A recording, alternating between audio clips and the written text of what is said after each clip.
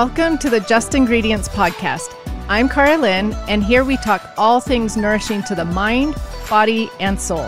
This is a place where you can find just good ingredients to life.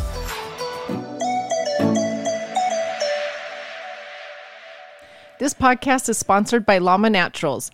I learned about Llama Naturals a few months ago, and I honestly wish someone had told me about them sooner.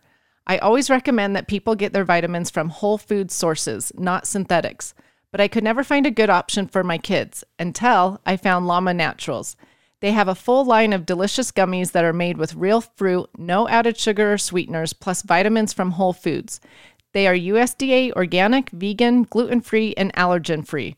Plus, they are seriously delicious. You can save 20% off your first order by going to llamaNaturals.com and using the coupon code JUST, J-U-S-T. My whole family loves them, but if you have a picky eater, they offer a money-back guarantee. Seriously, you should at least go to their site and compare their label against any other gummy brand out there. They are the best I've found. Again, it's llamaNaturals.com.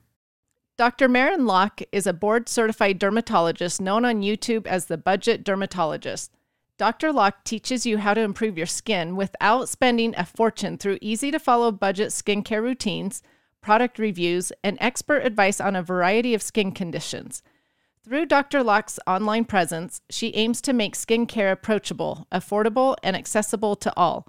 Dr. Locke founded Carlisle Dermatology in 2018, her own private practice dermatology clinic in Central Florida. She runs a full-service practice offering medical treatment, cosmetic services, and surgical procedures for all skin conditions. Dr. Locke serves a large population of skin cancer patients where she utilizes her fellowship training in micrographic surgery and dermatologic oncology. Outside of medicine, Dr. Locke is a busy mom with 2 kids. You can usually find her spending time outside with her family in a broad-brimmed hat. Dr. Locke, thank you so much for being here today. I really appreciate it. Oh, you're welcome. I'm so excited to be talking to you today. Tell me a little bit about yourself and your background. What inspired you to go into dermatology?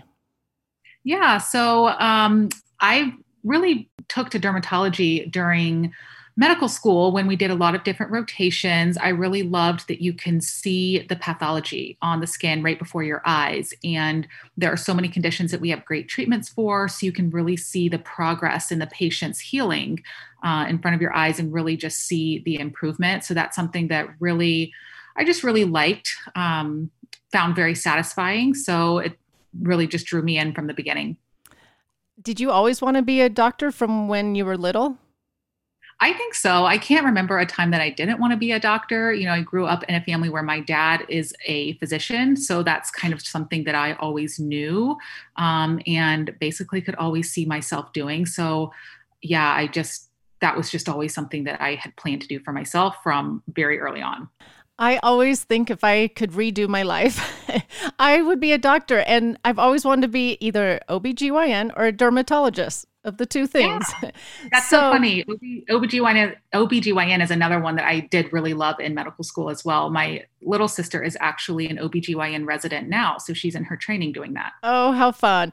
Well, dermatology always has intrigued me as well. And so I'm excited to talk to you and pick your brain because I have so many questions. I'm curious to know, what do you think are the most skin problems that you see in your practice? Yeah, I am full service, so I really see everything. I see patients of all ages. The most common thing that I see, based just kind of on my location, I live in an area, my practice is in an area where there's a lot of retirement community. So I really am heavy on the skin checks and skin cancer in my practice, which is great for me. Like you mentioned, my fellowship training in skin cancer surgery. So I really stay very busy and do a lot of that. But aside from that, you know, I see patients of all ages. I see a lot of acne. Acne is just one of the most common skin conditions overall. So of course, that's going to be a big portion of what comes into the clinic. Eczema, rashes, you name it, you know, we see it. All the typical dermatology stuff, huh? Yeah. Okay, so let's talk about a few of those because acne, that's a huge one. I get a ton of questions about it. I've got teenage kids, so it's always a hot topic in our house. So I would love to pick your brain about acne. And I'm really curious to know, do you think our diet plays a role in acne? I absolutely do. I think diet is huge in acne. And it's so funny because there was a really long period of time when people kind of totally disregarded acne or disregarded diet and its relation to acne. They don't teach you a whole lot about that in medical school. We don't learn a whole ton about that in residency. But I think over the past few years, there's been more and more research that's come out that's really linking diet to acne and revealing to us that acne is really just an inflammatory state. And a lot of the foods that we are eating in our body are driving this inflammation and making acne worse. Some of the newer studies that have come out are really mostly focused around high glycemic index foods and how that can drive acne. And then dairy, that's been shown as well, repeated in several studies, that dairy can be a driver of acne, but it's not just any dairy. It's showing that whole milk is actually better and less likely to cause acne than skim milk, for example. And I think that kind of goes back to the high glycemic index thing. There's going to be, a little bit more of that in skim milk. And I think that's definitely driving acne to a lot of extent in some people. And, over the years of practicing dermatology and seeing so many patients with acne, I've always had patients come to me and say, certain foods trigger their acne or make it worse. So whether it's in the research studies or not, I think that's undeniable. When patients are, anecdotally telling you that that's what's happened, I think we need to listen to that and, start to try to look into that further. So yeah, I've always kind of thought that it played a role. So I'm really glad to see that research is coming around to it now. I'm really glad to see that also. And as you say, your patients have different foods that they say affect it. That ties into that inflammation, because if we have different food intolerances, what may cause inflammation for one may be different for another. And so different food intolerances, right, could play a part in that. Definitely. One of the things that I was mentioning about the high glycemic index foods is what we're seeing is that when you eat those, we know that it is going to cause a sugar spike, a glucose spike, and that's going to cause release of insulin. And there's all these other reactions that happen. And it's been shown that when you have these spikes and these increase in things like insulin-like growth factor, that it's going to increase your sebum production. And that's kind of like, you can think of the sebum or oil in the skin that's going to clog the pores and cause those acne bumps. Well, that's being sent into overdrive by eating foods with high glycemic index, carb heavy foods, processed foods with processed sugars. So that's really driving the pathogenesis of acne. And it's also been shown that other levels of hormones in our bodies from eating these foods are going to cause our skin cells to proliferate really rapidly and then not die off in the normal, skin cell cycle like they should. And again, that's another pathogenesis factor or contributing factor to acne is clogged pores from this excessive, skin cells that aren't shed off the skin properly. They're just going down and clogging our pores and creating those acne bumps. So it's all linked back to the foods we eat and the quality of the foods we eat. Not all carbohydrates are off limits or bad, but when you're talking about processed sugars and processed foods, those are going to be high on the list for acne causing foods. So interesting. Okay, so I want to ask you a couple things then. So talking about carbs, a lot of times you'll hear on social media, wherever, teenagers talk, and my teenagers will say, Mom, I've got to cut out gluten and dairy. So does gluten play a part as well, or just mainly dairy? Yeah, gluten is one of those, ingredients that we think it plays a role in a lot of different skin conditions. So again, if somebody is eating gluten and having acne and they cut it out and their acne gets better, I think you shouldn't ignore that. It's not going to have the same effect on everybody. Not everybody's going to have an intolerance or, a sensitivity to gluten. So it's not really a one size fits all approach. But I think that, a trial off of these foods is going to be your number one kind of go-to test to see if that's going to help your acne or not. Okay. And that does make sense because gluten is inflammatory for some. So there again is, if we're looking for the inflammatory foods to get rid of, then that can be a culprit for some. Absolutely. Okay. So you're talking about which foods contribute to acne. Are there foods that actually help acne get better? That's an interesting question. Like I was saying, I don't think even all carbohydrates are bad. If you're looking to add those into your diet, you want to choose foods that are low glycemic index. Like sweet potatoes are going to be a better option than, some of the other more processed types of foods. So I don't know that that's going to necessarily clear your acne, but it definitely won't contribute to making it worse. Okay. What about fiber? Does fiber help at all? My son's like, I've got to get more fiber in. It helps my acne. Yeah, fiber, it's one of those things that people say can help regulate the blood sugar level, right? So it all comes back to the insulin surge and the insulin like growth factor that would be increased by some of these things. So I think that if fiber can regulate those and keep those at, more of a steady state instead of having these wild glucose spikes and all the, down path that causes, that could definitely be something that can help control it for some people. Okay. And then also, what about water? My son's drinking so much water just every day. I've got to drink more. I've got to drink more. It flushes out my toxins from my body. Is that truly a thing with acne? I don't know that you're going to find a study that just shows drinking more water is going to help clear your acne or cure your acne. But what doesn't drinking more water help, right? That's true. It's just good for skin health in general, keeping us hydrated, keeping everything working more optimally. So I think your son is smart. He's on the right track there. Definitely getting more water is can't hurt. Okay, so now talking about clogged pores, are there certain products that are better for clogged pores than others? I know there's so many like acne type products on the market. What should we be looking for? Yeah, that's a great question. So kind of my go-to, the number one treatment for topical treatments for acne products, in my opinion, is a retinoid. So that's a broad category of medications. That's going to be stuff like your Retin-A, which is prescription, or tretinoin, or the over-the-counter stuff you can find like retinol, adapalene, which goes by Differin. Some people know it by that. That is going to be one of the ingredients that's most studied for acne, has the most significant results that can really unclog pores. And not only for acne, but these retinoids can help a lot of skin conditions.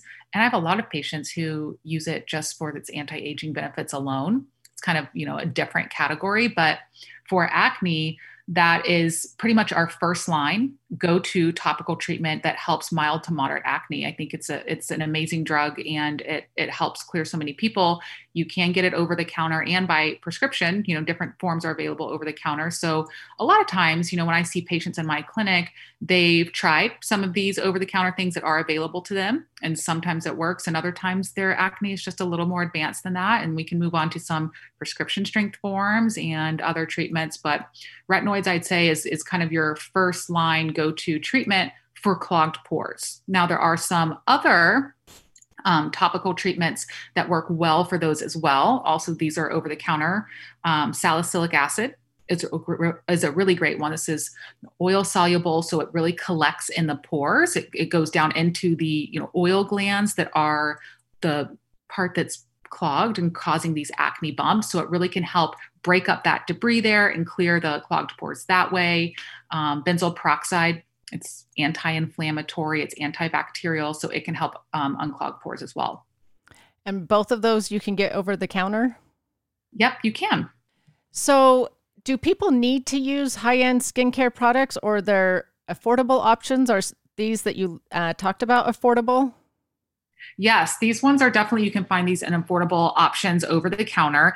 I strongly believe that we do not need to spend a ton of money on skincare products to get good results. What is far, far more important is picking the correct product and then using it consistently. That will take you so much further than just buying $100 or $200 cream or serum and then expecting, wild results from it. I think that if you know what you're doing, like I said, choosing the right products and using it correctly, introducing it correctly, and then using it in a setting of other correct products too. It's not just one product in isolation. You really need to have the whole skincare routine working together, not canceling each other out, not irritating the skin. So it's kind of that whole package. And if you're doing all those things correctly, you can pick out extremely affordable products that you have access to right at the drugstore, the grocery store, online, and they can make a world of difference for your skin. A lot of these more,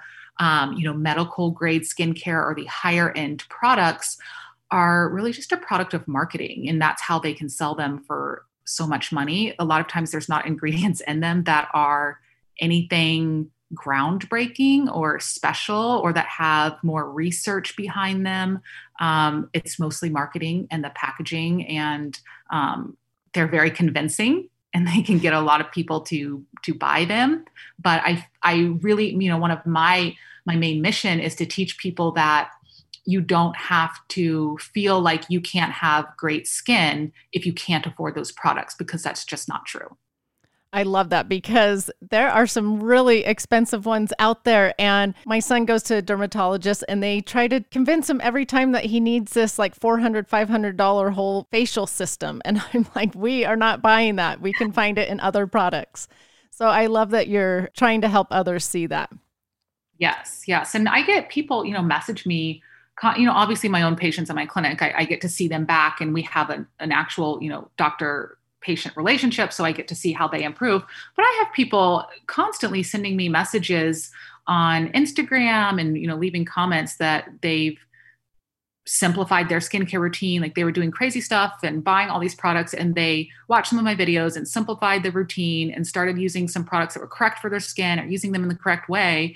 And they've it's made a world of difference on their skin. So it's really a testament to,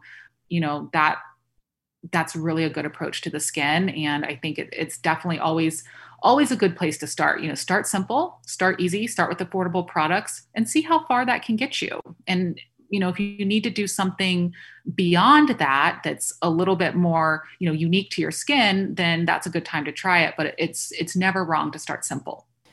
I so agree with that, because products can be really nourishing and healing to the skin that are fairly cheap. So you do not need those really expensive ones to be nourishing and healing. One question I have for you left on acne is, do people see better results if they're using the nourishing, healing skincare with a better diet? Yes. Yeah. I mean, as with a lot of skin conditions, all of this is a combination of things. If you're doing all the right things in all these different categories, you are going to really optimize your results. And I really try to teach my patients that. I try to teach that online as well. It's not just about diet alone. It's not just about, prescriptions or over-the-counter products, but it's the healthier lifestyle overall. It's the drinking more water, getting sleep, eating the right foods, and then using the right products for your skin that are going to all work together kind of synergistically to heal you more quickly and to keep you clear and to keep your skin healthy. It's sort of like the saying, you can't supplement yourself out of a bad diet. You can't skincare. How do we say that? Use skincare items only to get yourself out of a bad diet. I don't know, something like that. Exactly. Yep. I'll go with that. Okay. You also just mentioned sleep, and acne obviously is huge with teenagers. Teenagers maybe don't get the best of sleep sometimes. So does sleep play a part? I think so. It's also another one of those things that, we don't really get taught a lot about. But it is kind of catching on how restorative sleep can be to your body. And I think doctors are probably starting to try to talk to patients a little bit more about that, a little bit more buzz around it in general. But, I think if you're getting enough sleep, and also not just enough sleep, but getting quality sleep, you're going to be able to heal your skin more quickly and maintain the improvements that you have as well. I mean, sleep is so important for everything, not just skin health. Okay, well, sleep actually does help balance hormones as well. Can't acne be hormone related as well? Yeah, totally. That's another way that sleep is helpful to acne, but hormone imbalances and stuff can affect a lot of other organ systems that we have. So yeah, it all works together. So if people start working on their hormones and balancing their hormones, will they maybe see a clear up of their skin as well?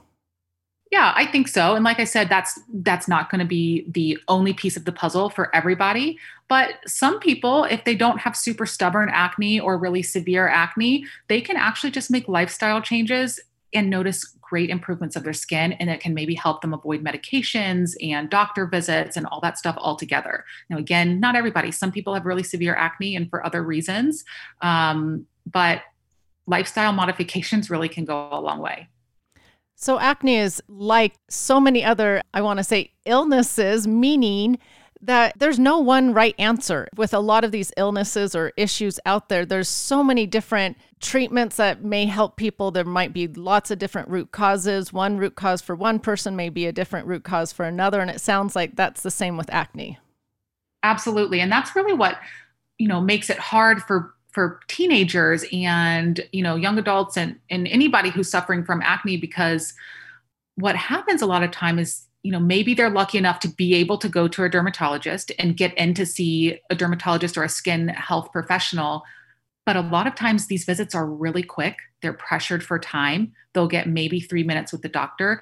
And how much ground can you really cover during that time besides just getting your diagnosis and probably getting a couple prescriptions, but not getting the time to talk about their diet? What are they eating? What is their stress level in life? Are they getting sleep? What skincare products are they using? How are they treating their skin? All these things can go together and really play into how successful a patient is going to be with clearing their acne. So it's really hard to address all those things in a single doctor visit. So what happens is these patients go home and then they get online. They go on Google and start trying to get these answers that they didn't have time to get in the doctor's office. And that can just be a whole can of worms. Who are you getting your advice from? Is it somebody who said, oh, you have to do this, it cleared my acne and it healed me? Well, that might be true for them, but it's like you just said, everybody is so unique and their skin condition and their triggers are very individualized to them. So, just getting your advice off the internet from any random source or Facebook groups or, just anecdotal evidence or advice from other people can be harmful to patients and really just prolong their diagnosis and prolong their acne flares and stuff. So it's tough. It is tough. I sort of smirked when you said they just Google it because you just explained my son. He's constantly trying to figure out what contributes to acne. So yeah. And I mean, it's good. It's good to be curious and to take interest in your health and to want to heal. But it's another reason why I started my online presence and my YouTube channel. It's so I can get all this advice out there. So if people are Googling these questions, hopefully they land upon my channel and can get some real answers and get real advice that can help them if they're not able to get it one-on-one in front of their doctor. One last question about acne for you. Do you think that certain supplements help acne? That's interesting. Couple supplements get a little more attention about this. One is vitamin D and the other is zinc. So I think that, yeah, these supplements can definitely help. Again, I've had patients tell me that they've taken these supplements and it's helped their acne. So there are studies that have been done on these. I don't think the evidence and the conclusions from these studies have been super, super definitive yet for us to just blanket recommend like a certain dose of zinc that you should take every day for acne improvement. But I think it's something to look out for that might be on the horizon. We might start to see, better studies coming out that give us a little more insight about that. Okay, good to know. All right, let's move on to a new topic because you talked about that you have patients that come in for eczema, and that is one that I have a lot of followers asking me about, but especially with little kids, toddlers, babies. So again, with like acne, does food play a part with eczema?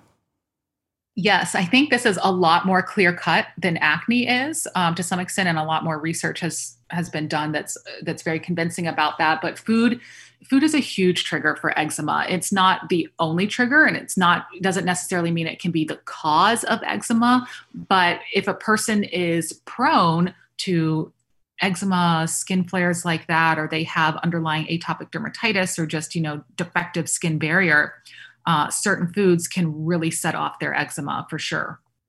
And what foods especially do that? So your absolute most common foods that are going to cause eczema flares are going to be things like eggs, dairy, nuts, and shellfish for some people. Now it's a short list. Those are just the most common, but there's a lot of foods that can cause triggers. And again, this is one of the things that's really individualized to people. So is it inflammatory foods that are contributing to this eczema as well? I don't know if I would just look at it as inflammatory. It just kind of depends the reaction because, or depends on what is going on in the person, because foods that you eat can cause certain types of triggers and flares in your eczema. So some people might eat a food and they get this immediate flare of their eczema and swelling and hives, that type of thing that can happen within seconds to minutes of eating a food. Other people are going to have this delayed type hypersensitivity reaction to food. So they eat a food and then it won't be for 48 hours that they'll see their eczema flare. And in that case, it's really difficult for patients to pinpoint what foods are flaring their eczema when you are in this delayed phase, reaction there. So it's not necessarily just your classic inflammatory foods, but it's more of these foods that for whatever reason, your body is reacting to the proteins in them or, forming antibodies against them or recognizing them and just not agreeing with it.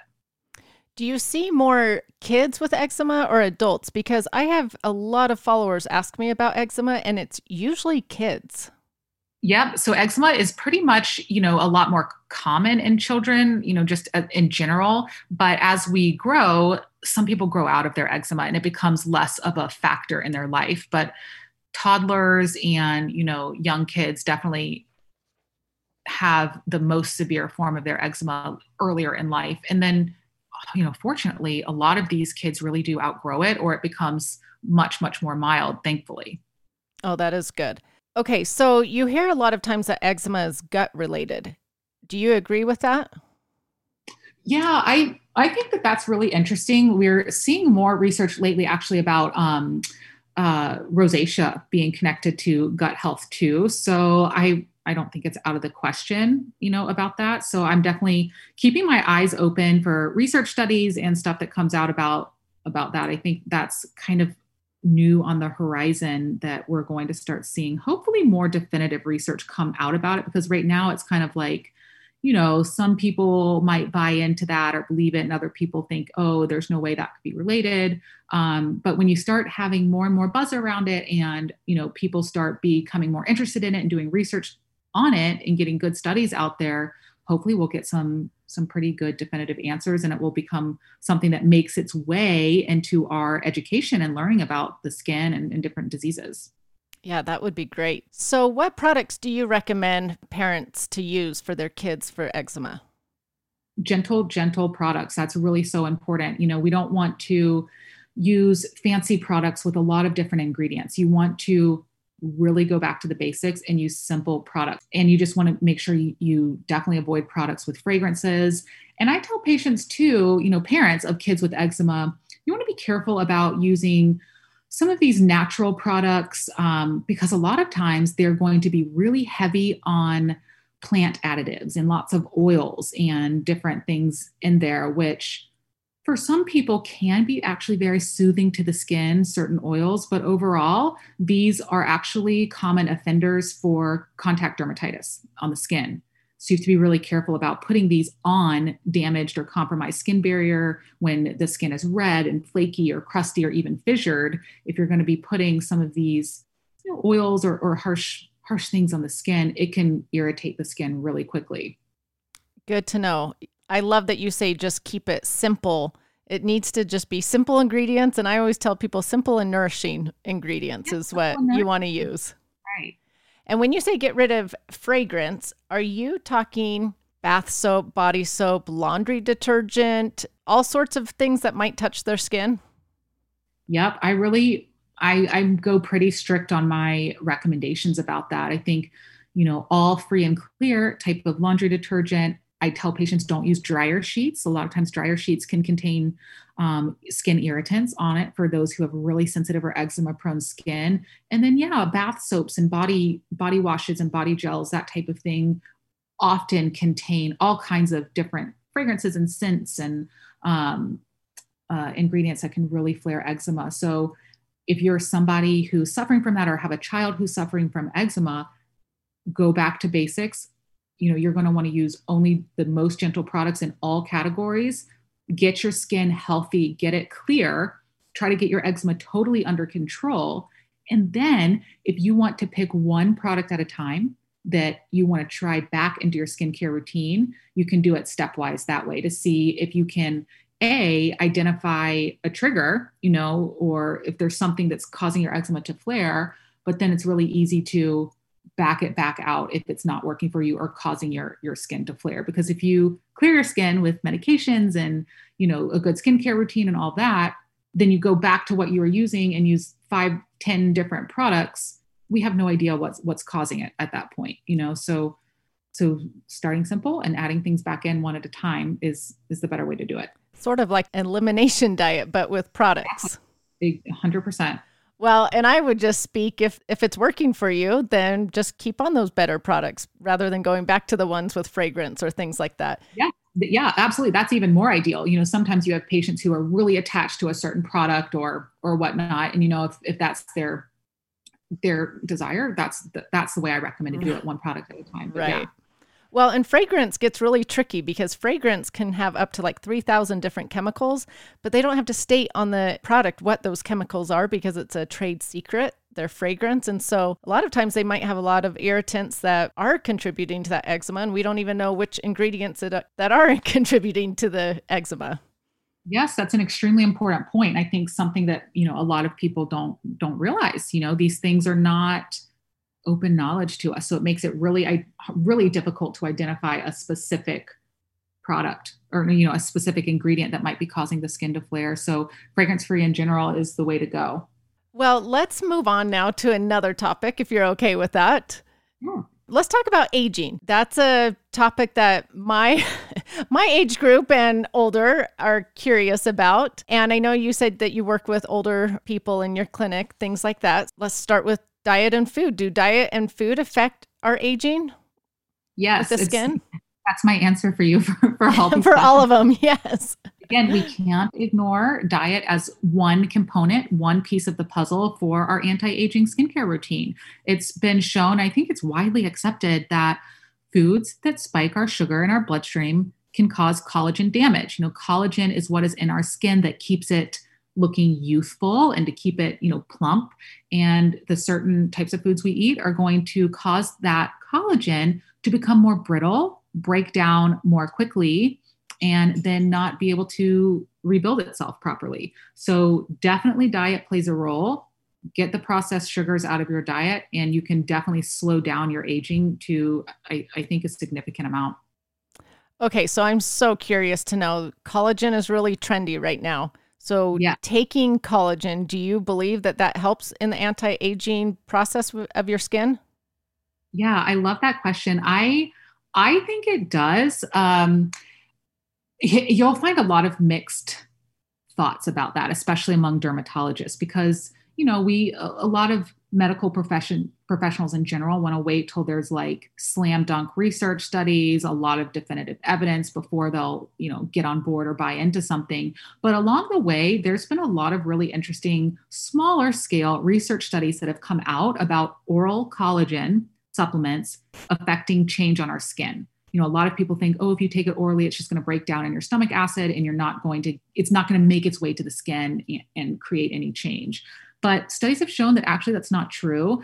Again, small scale studies. But when I read those, I started to think, there might be something to this. And I think these studies shouldn't be ignored. And then I think more recently, another study came out not too long ago, maybe just a couple months ago, that is even giving more support to collagen helping our skin.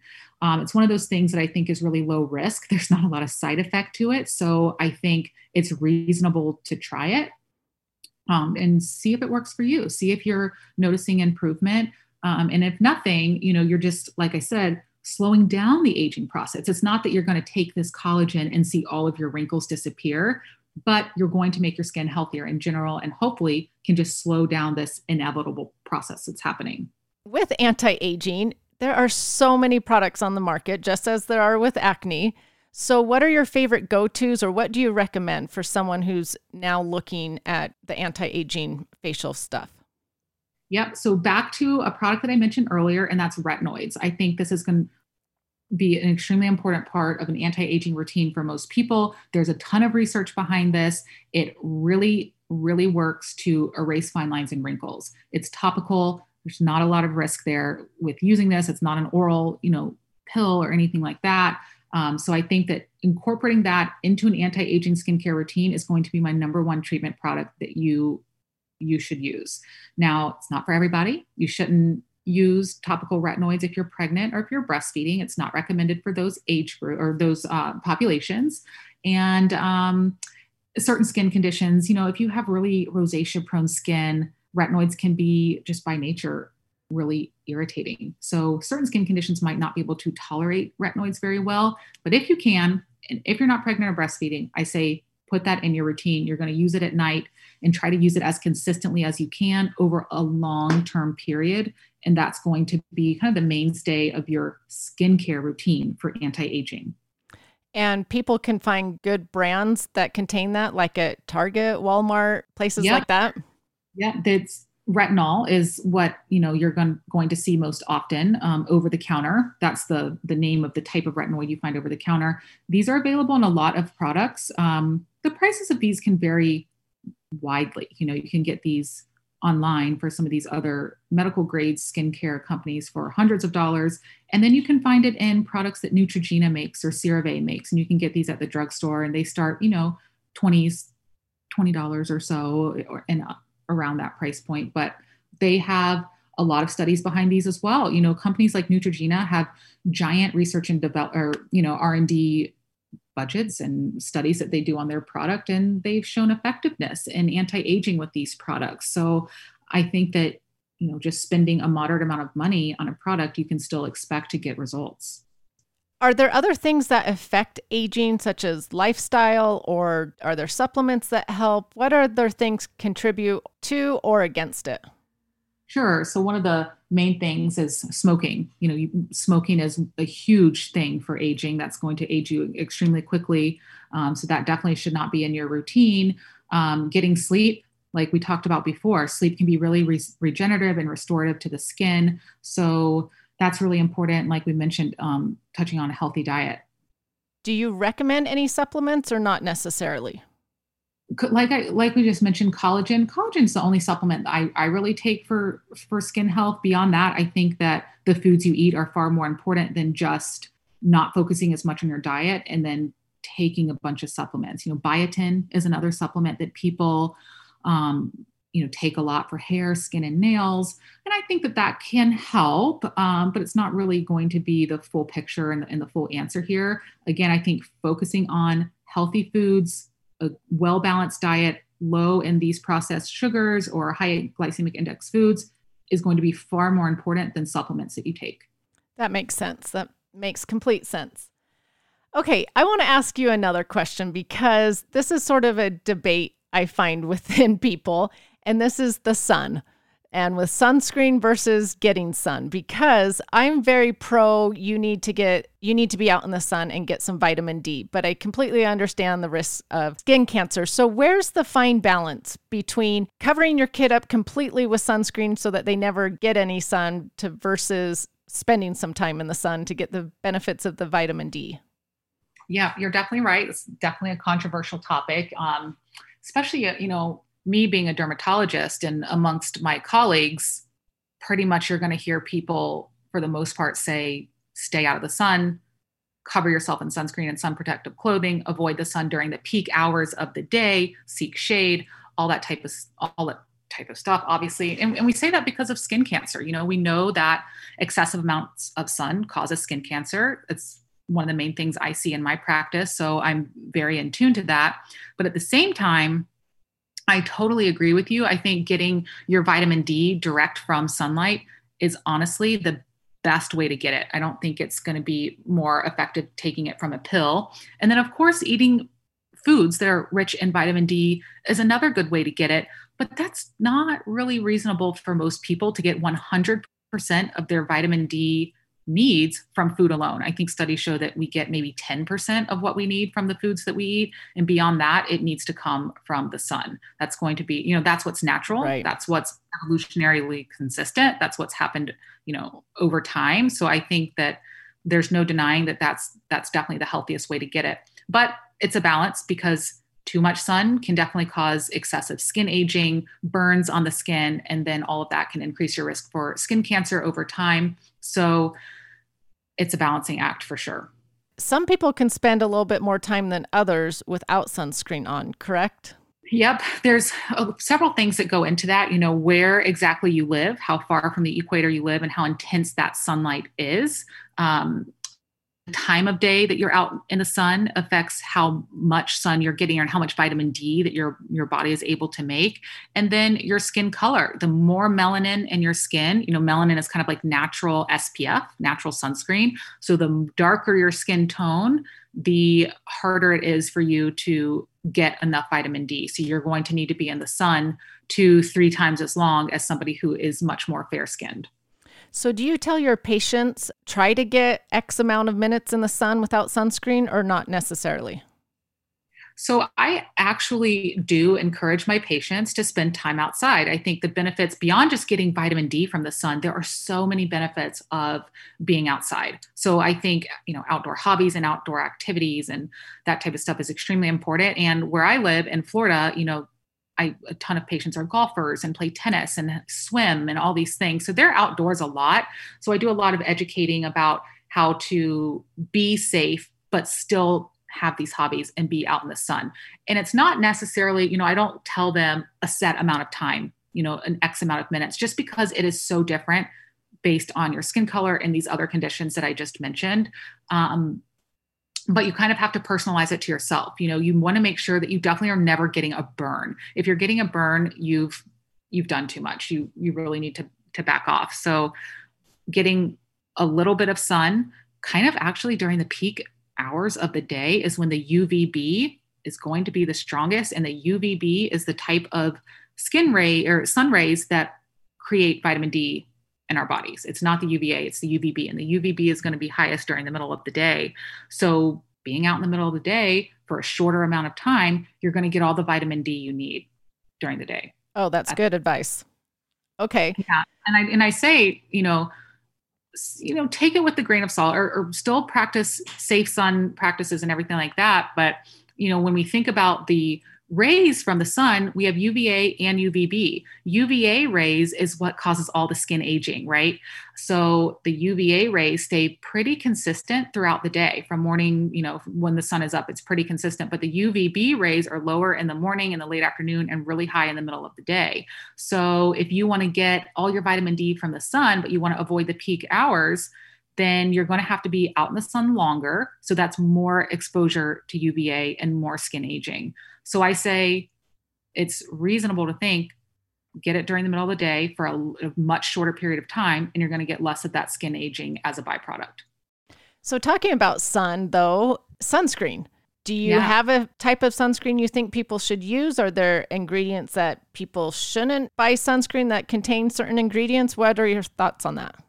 Yep, a pretty controversial topic there. The main types of sunscreen that we think of are either the chemical sunscreens or the mineral sunscreens or physical sunscreens. The chemical ones get a lot of heat, because they have been shown to absorb into our bloodstream. So these are going to be sunscreens that have things like oxybenzone and avobenzone in them. They've been shown in these more recent studies. You're probably aware of them too, right, that they go in our bloodstream. What effect do they have when they're there? What are the long-term effects of that? We don't know. But do we want to wait to find out if anything comes of that? Or do you want to just say, hey, I don't know if that's good or bad. Let's just avoid that altogether. And let's choose the mineral sunscreens instead. So those are going to be ones with zinc oxide and titanium dioxide. Now, these still absorb into the skin. I think it's kind of a myth that they just reflect light off of our skin. They still, absorb sunlight, but they use minerals instead of chemicals. So a lot of people feel more, safe using that type of sunscreen. That's personally what I use. It's what I recommend to my patients. I think that they work very effectively, but they're a little bit cosmetically not quite as elegant. They don't rub into the skin quite as well as the chemical ones. They tend to have more of that white cast look. They do. Yeah. So, it's a lot of people have a tough time using sunscreens, but it's one of those things that it's still important. It's still important that we protect our skin when we're in the sun. We want to be safe about it. But if you're super concerned or cautious about sunscreens overall, just in general, like either chemical or the mineral ones, it's never wrong to use UPF clothing. That's the easiest option. You don't have to put any product on your skin. You just put on a, sun protective shirt, hats, that type of thing. And I loved those for when I had toddlers because it was so much easier to just put those long sleeve, shirts on or something rather than trying to rub their whole body down with these sunscreens. So totally, I love that you mentioned that. It's definitely a fine balance between being out in the sun without the sunscreen, choosing the right type of sunscreen, trying to find a good brand that you like. It seems like just a big old balancing act that we have to do. Yep. It's a lot. I think, like I said, the way to frame it in your mind is okay. We should all be outside every day, that's just healthy in general. So getting outside for at least a few minutes when the sun, you have a lot of sun out there, and exposing your skin honestly to the sun and getting your vitamin D for a few minutes. And then after that, you want to make sure you really are decreasing your risk of the bad effects that the sun can cause, burning the skin, excessive skin aging. So that's when you're going to want to put on your sunscreen and put it on correctly. So you're going to want to put enough of it on and reapply at least every 2 hours. Or like we said, even easier, after you get your dose of sunshine, throw on a rash guard, put on your hat, that type of thing. And that's even easier. And that can really, really help balance these things. It's just one of those things that the sunlight is good, but only to a certain extent. So we have to be careful about it. Such great advice. Okay, well, thank you so much for talking about the sun and aging and acne and eczema. I know my listeners have learned a lot from listening to this podcast, so thank you so much. Yeah, you're welcome. I always end my podcast with asking my guests what they believe the best ingredient in life is. Yes. Okay. I'm going to probably surprise you with this, but this is a great segue for it. We were just talking about it, but it's, in my opinion, sunshine. Oh, I love it. This means that you are outside. We've gotten away from spending a significant time in nature, and that really can negatively affect our health. So get outside in the sun. This means that you're off your devices, cut your screen time down. You're not sitting at a desk or your computer for 10 hours a day. Get outside, get moving and be active and get in the sunlight. This gives us endorphins. It boosts our mood. It can fight depression, and better mood, means we're going to be happier and more productive in our life and just allow us to have better relationships, more love in our life. And sunlight, like I was just saying before, sunlight is the best way to get your vitamin D. That's going to boost our immune system. It's going to produce melatonin and help regulate our circadian rhythm and help us sleep better. So to me, it's really a toss-up between sun and sleep, between what's the best ingredient. But I think the true answer is really both. We need to get back to quality sleep. It's the most healing thing we can do for our body, mentally and physically, and just be more active during the day, particularly outside in the sunshine. That's going to restore better sleep patterns in our life too. So we can be safe about it and get all the benefits of being outside and getting active, but still protecting ourselves. And I think that, we need to start talking about that more and getting back to the right balance instead of being extreme about it really on either side, complete strict sun avoidance or overexposure. I think we need to get back to helping each other find a balance.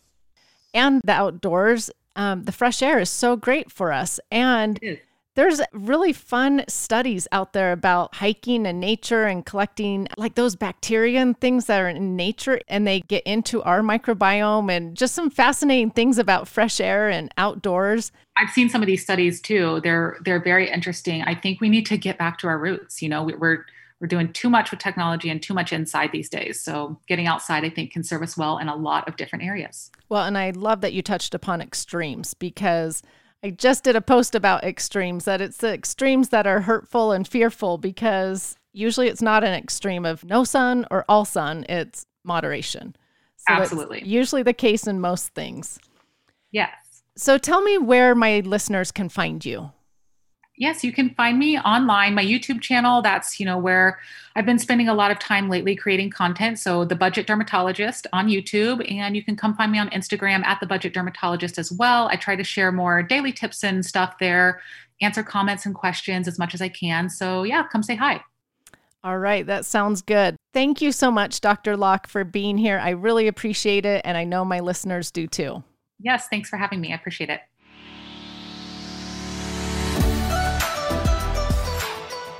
Thank you so much for listening. Remember to subscribe to the Just Ingredients podcast to learn more about your health and good ingredients to life. Plus, get daily tips at just.ingredients on Instagram.